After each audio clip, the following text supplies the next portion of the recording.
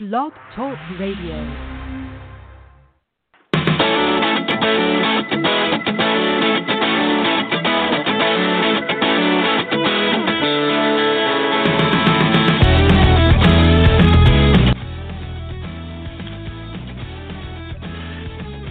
Hello, happy start of the football season. Welcome to Outsports Podcast. I'm Jim with Sid, and summer still has 2 weeks to go, but in the U.S., once Labor Day comes, it's sort of the official end of summer, and it also means the start of the football season.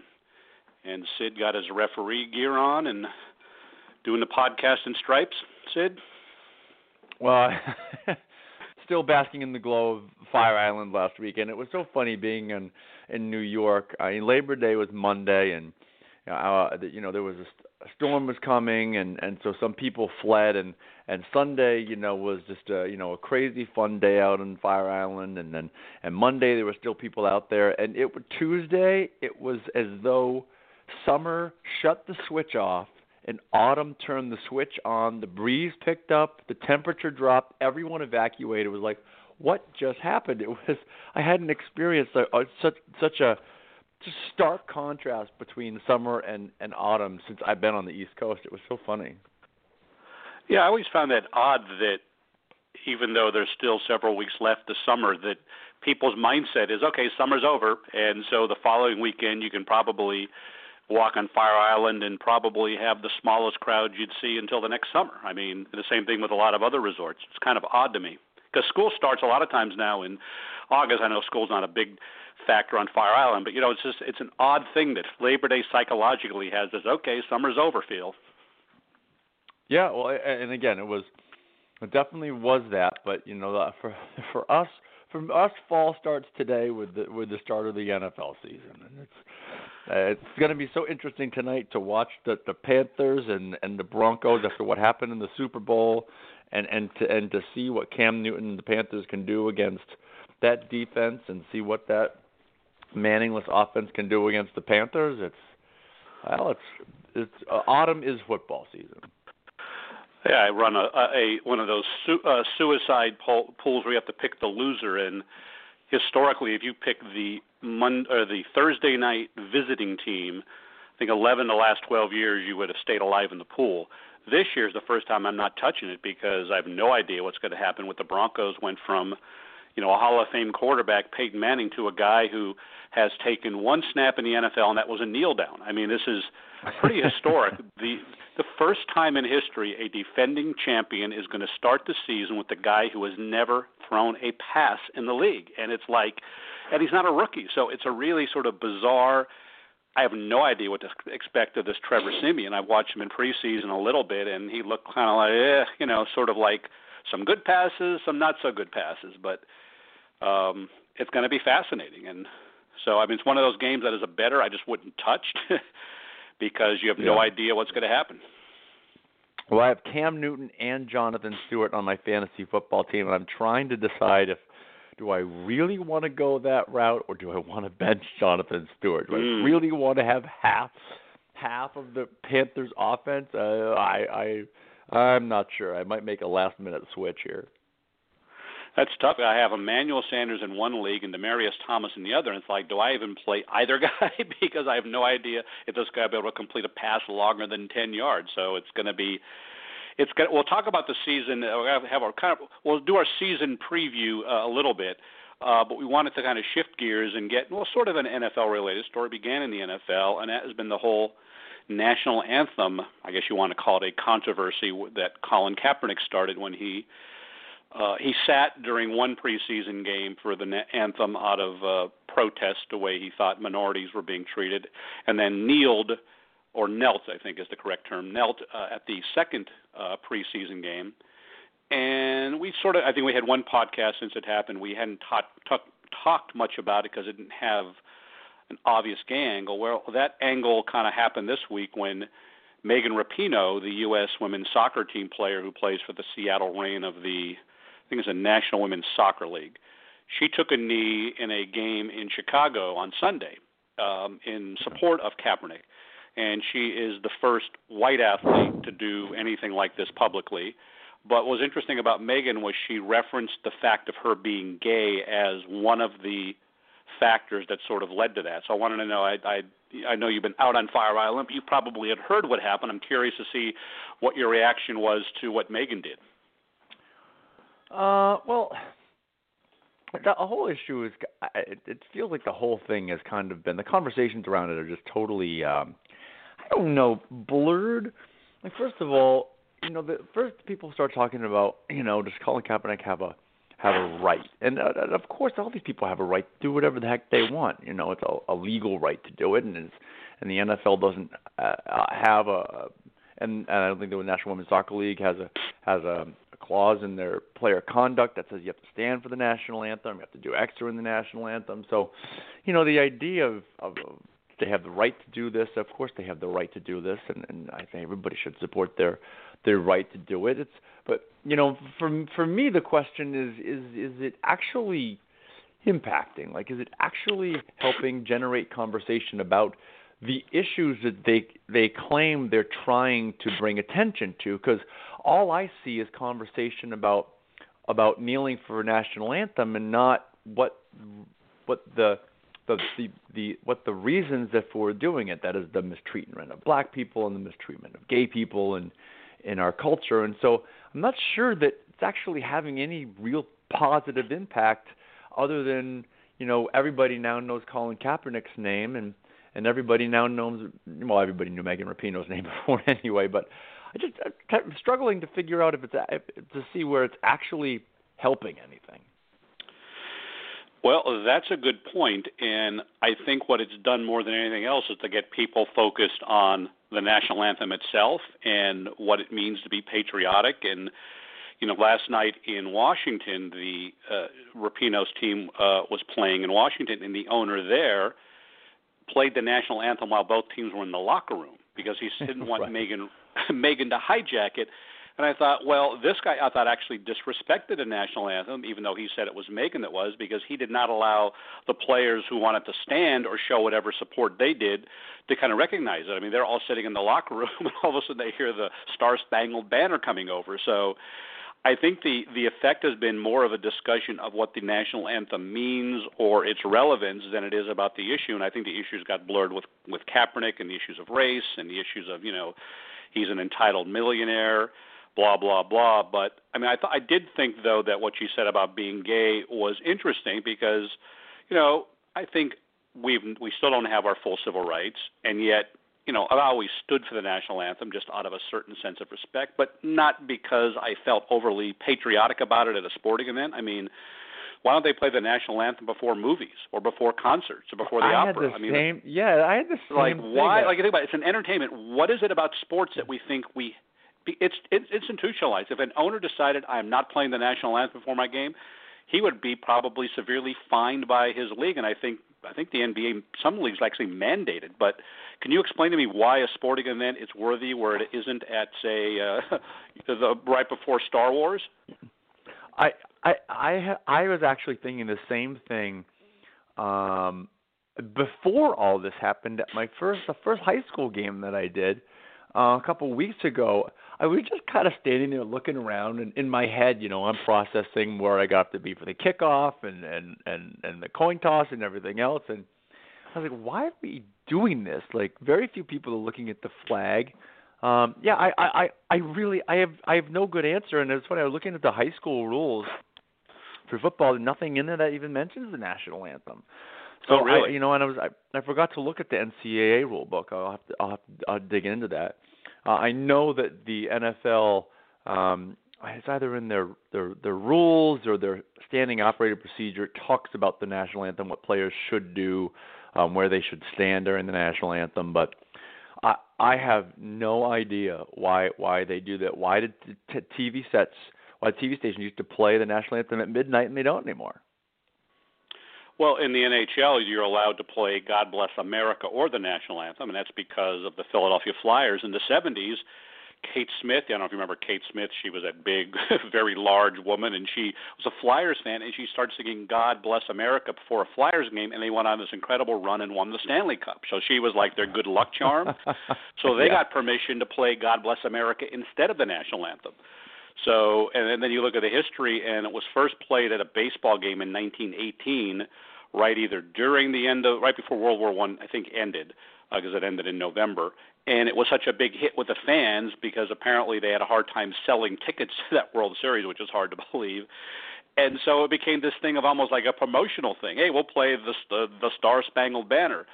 So it became one of those things that we now take for granted, but when you look back at it, we don't do it before any other entertainment activities. You know, you don't go to the theater and all of a sudden expect the national anthem to play. So it has an odd thing that is become so institutionalized that if you didn't do it, it would be an issue in and of itself.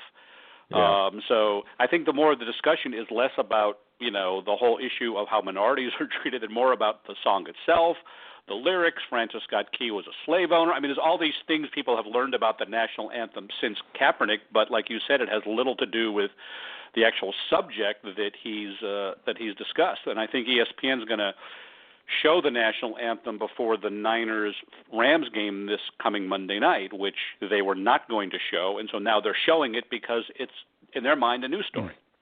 Yeah. Well, you know what are they talking about where we don't see it? I was on Fire Island. You know, if in case you don't know, the Pines and Fire Island is a very gay town. It's probably 90% gay men during the summer. And I was at the dance club at about 9:30.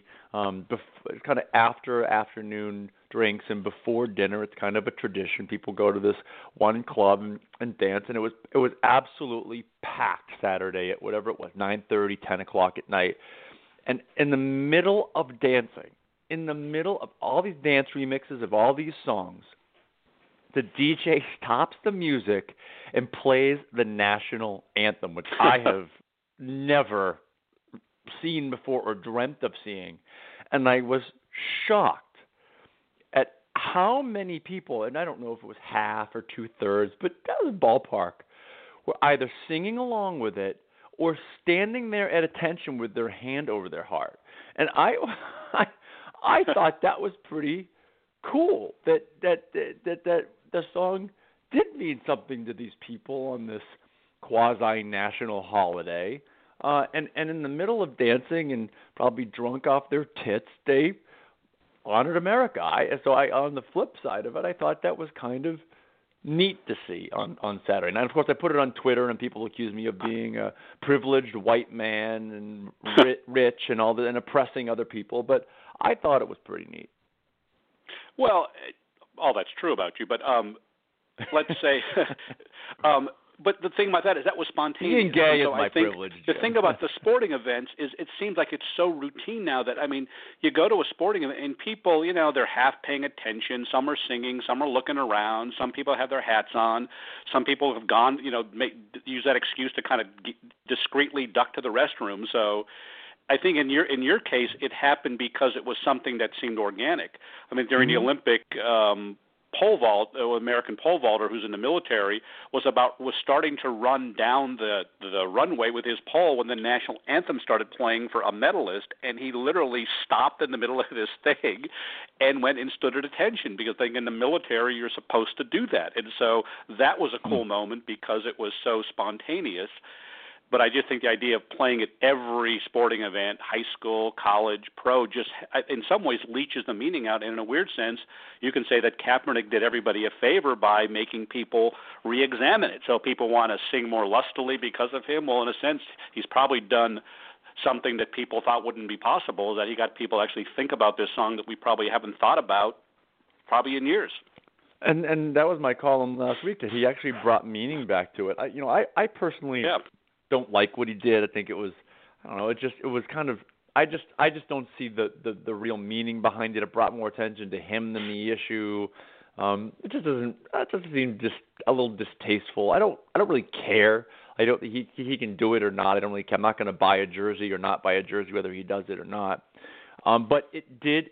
I'll tell you, a few days later, when they played the national anthem at that football game, I stood there and I looked at the flag and I really thought about it for the first time in a long, long time. So, yeah, absolutely, certainly brought a conversation about the national anthem. I don't know if we really needed that, but he certainly did it. Well, interesting. He's sold more jerseys in the last week than he had in the combined in the whole last year. So it's well, that's not saying much. He sucked the last year. No, but I'm saying, and and it's interesting is he's the backup quarterback now for the 49ers. So we're not even sure he's going to get much playing time this year. But let's segue from the off-the-field stuff to talk about a little football. There's not very many gay stories we've done. Actually, let's briefly talk about the Paralympics, because we have the Paralympics going on in London, and in Rio, and we have 9 openly LGBT Paralympians this year. There are 10 that we know of now. We added Steph Wheeler, who's the coach of USA Women's Basketball, wheelchair basketball, pointed out that the flag bearer for the United States last night was LGBT, been married to her wife for a couple of years, so we got to add a 10th one a couple of days ago. And we had, I think it was a flag bearer for Britain, was also LGBT openly. Yeah, Lee Pearson, and that's kind of neat that both Great Britain and the United States, the athletes of both places voted an LGBT athlete as the flag bearer, and it's pretty remarkable how far we've come. Whether people voted for them because of that or despite that is kind of irrelevant. I think years ago they would have voted against them because of that, and so it's another sign of the times that these literally flag bearers for these countries were LGBT, and to have 10 LGBT Paralympians, they don't get a lot of attention, so there aren't a lot of Paralympians coming out in the media, big public coming out splashes. But the fact that we have 10 of them and a couple more coaches, I think is pretty cool. Yeah, we had 56 now in the Olympics, so that's 66 total LGBT athletes who are open about it, at least publicly out, which is almost 3 times what we had from London. So it's another example. We kind of wrap that up, that it's by Tokyo in 2020, there's simply going to be more, because there's going to be more attention on it. So, but let's do. I will say it's just a little disappointing that we can see the readership of different stories that we run, and it's disappointing to see. We've just gotten very little readership on the stuff we've done about the Paralympics this year, and certainly compared to the Olympics, and it's just I'm looking forward to watching some of these sports, because frankly I rarely watch Paralympic sports, and to look at, I've watched basketball. They are hardcore. I mean, that is not a non-contact sport. It is more physical than basketball is. So, I think do yourself a favor and take a look at some of these sports, because and you shouldn't just look at it as, oh well, it's basketball but in a wheelchair. It's actually a different sport, and it looks different, and it's exciting, and I think you just might find yourself glued to the TV set if you give some of these really neat sports a chance. Well, and it was interesting. I heard someone mention this. I had never thought of the whole disability thing, that everyone is either gay, straight, black, white, whatever. We're all segmented in that, but the one thing every human being could be at one point is someone who's disabled. And so you see the backstories of so many of these athletes and what they've had to overcome. And just physically playing a sport in a wheelchair or something is like just the arm and shoulder strength to not only propel yourself in a wheelchair normally, but to do it in a sports sense. You really have to be in shape and be an athlete. So I do think that's something that people don't appreciate, and they almost sort of, I think a lot of it is that, the Olympics are over and football's starting. So once football starts, it's like, everyone's attention just gets dropped. But yeah, but it also, the TV schedule is not as sort of robust, and so it's not as easy to find as you were able to obviously find the Olympics. But yeah, you should be reading these stories. I mean, it's interesting, is these human interest stories are great, but we've discovered that we know what gets read and doesn't get read, and we're still going to run stuff even if we think it's not going to have a large audience, because it always reaches somebody. So, find the Paralympics. It goes on for, I think it's 2 weeks, pretty much started on the 7th, and I think it goes through the following, like the weekend of the 23rd or something, so it might be 16 days. Yeah, 10 days, I think. Yeah, 10 days. Now let's switch. Speaking about football, every year we do this. We sort of talk a bit about the NFL, and I have to admit I have less sort of what I call vibe about this year than I can remember. And you think about it, it seems like it is a season of transition. Peyton Manning's gone, so that whole era with him is over. Tom Brady's sitting for 4 games, so we're going to get a glimpse of the Patriots post-Tom Brady, which is going to happen probably within 2 years. Tony Romo is on the bench, on the shelf again, probably maybe done. Who knows if he's going to come back to be a functional quarterback. So you have 3 of the kind of dominant quarterbacks of the last decade are gone or missing for a while. The first time since 97 that neither Brady nor Manning will start, in a given week. Like both of them won't start a given week. You have Minnesota, which looked like it was a Super Bowl contender, losing its quarterback for the season. And so it just seems to me like I'm looking at try to do this dinner pool we do where you got to pick the whole season. And I'm like, I don't have a good feel because I have no idea how these teams are to go. Do you feel the same way or do you have a good, solid sense? Jim, I haven't given it a moment of thought. I have absolutely no idea. I mean, obviously. Well, you have 5 hours to get your picks in. I have 4.5, I think. Obviously, you start with the quarterbacks, and yes, some of them are gone, but then you look at some of them who are still around. Carson Palmer has had injury problems in the past, but he's starting week 1. Ben Roethlisberger with the Steelers is starting week 1. Eli Manning's won a couple of Super Bowls, even though he hasn't looked very good in a couple seasons. Phillip Rivers and so Matt Ryan. You have some of these guys. Drew Brees. You have a lot of guys out there who've been to the Super Bowl, won the Super Bowl. Aaron Rodgers, or at least gone deep into the playoffs. So sure, there are a bunch of guys who are shelved, but then there are a bunch of guys out there who are starting the season, and of course, as we know, on their first pass, they could tear their ACL and be gone. So, I mean, who knows what's going to happen? It's impossible to really predict the NFL. You can get lucky and get right, but you really don't know what the heck's going to happen because of injuries and suspensions and luck and who knows what else.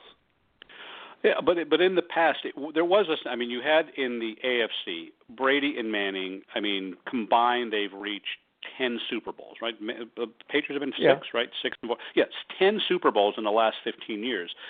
So there was always a steady constant that, okay, if you picked one of those, or that person's team would be in the mix. And I think New England's definitely in the mix.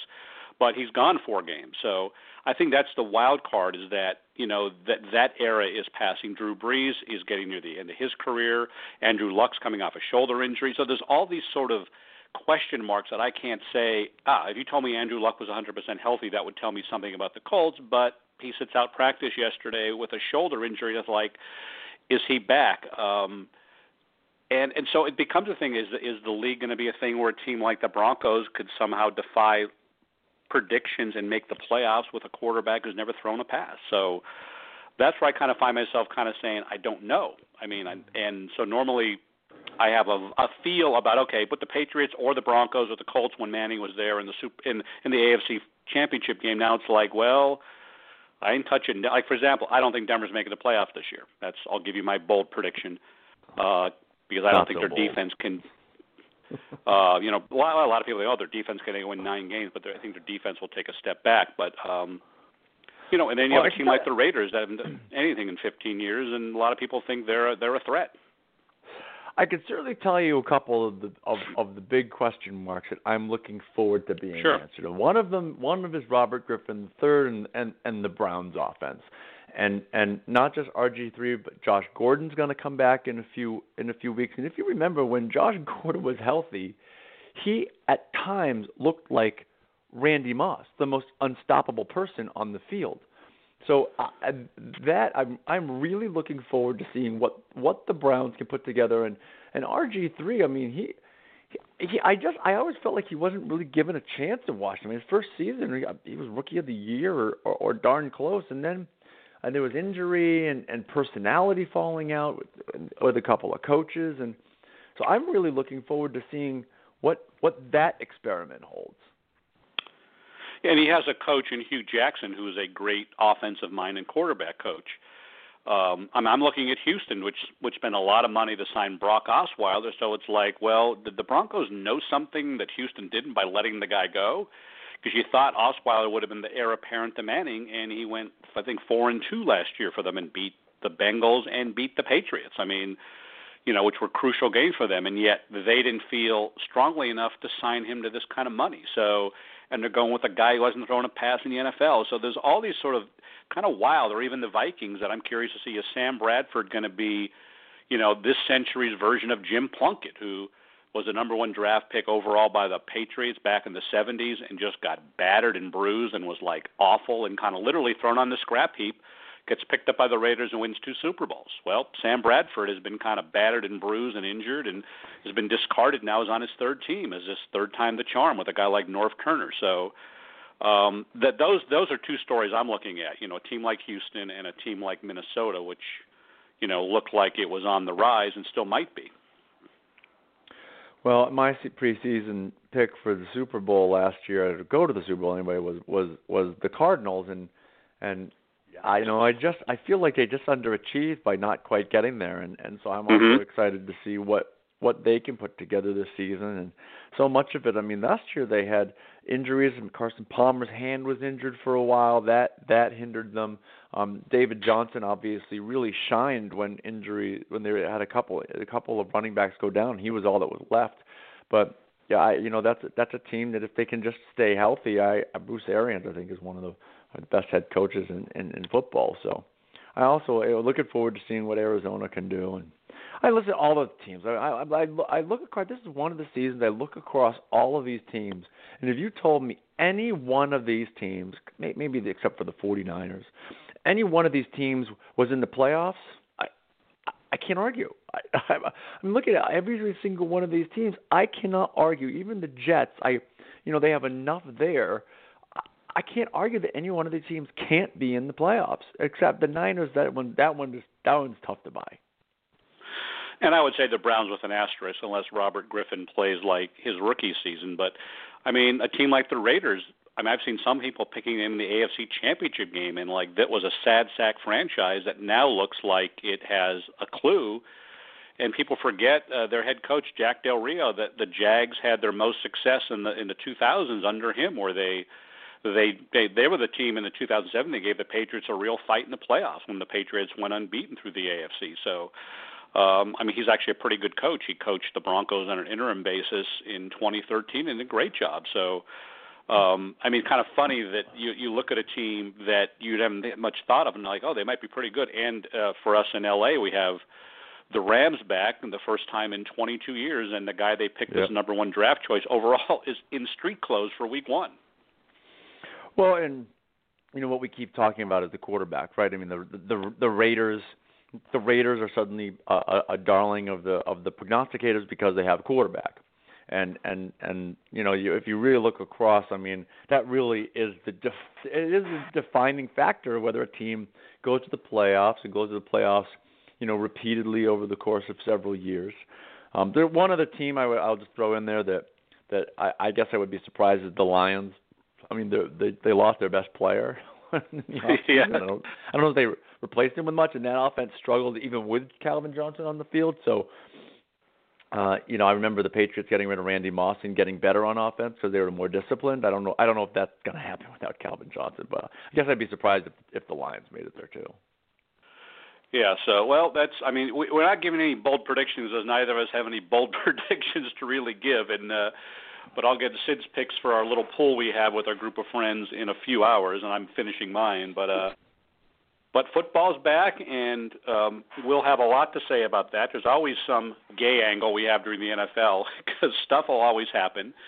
But that's about all the time we have for now, and we will be back talking to you next week.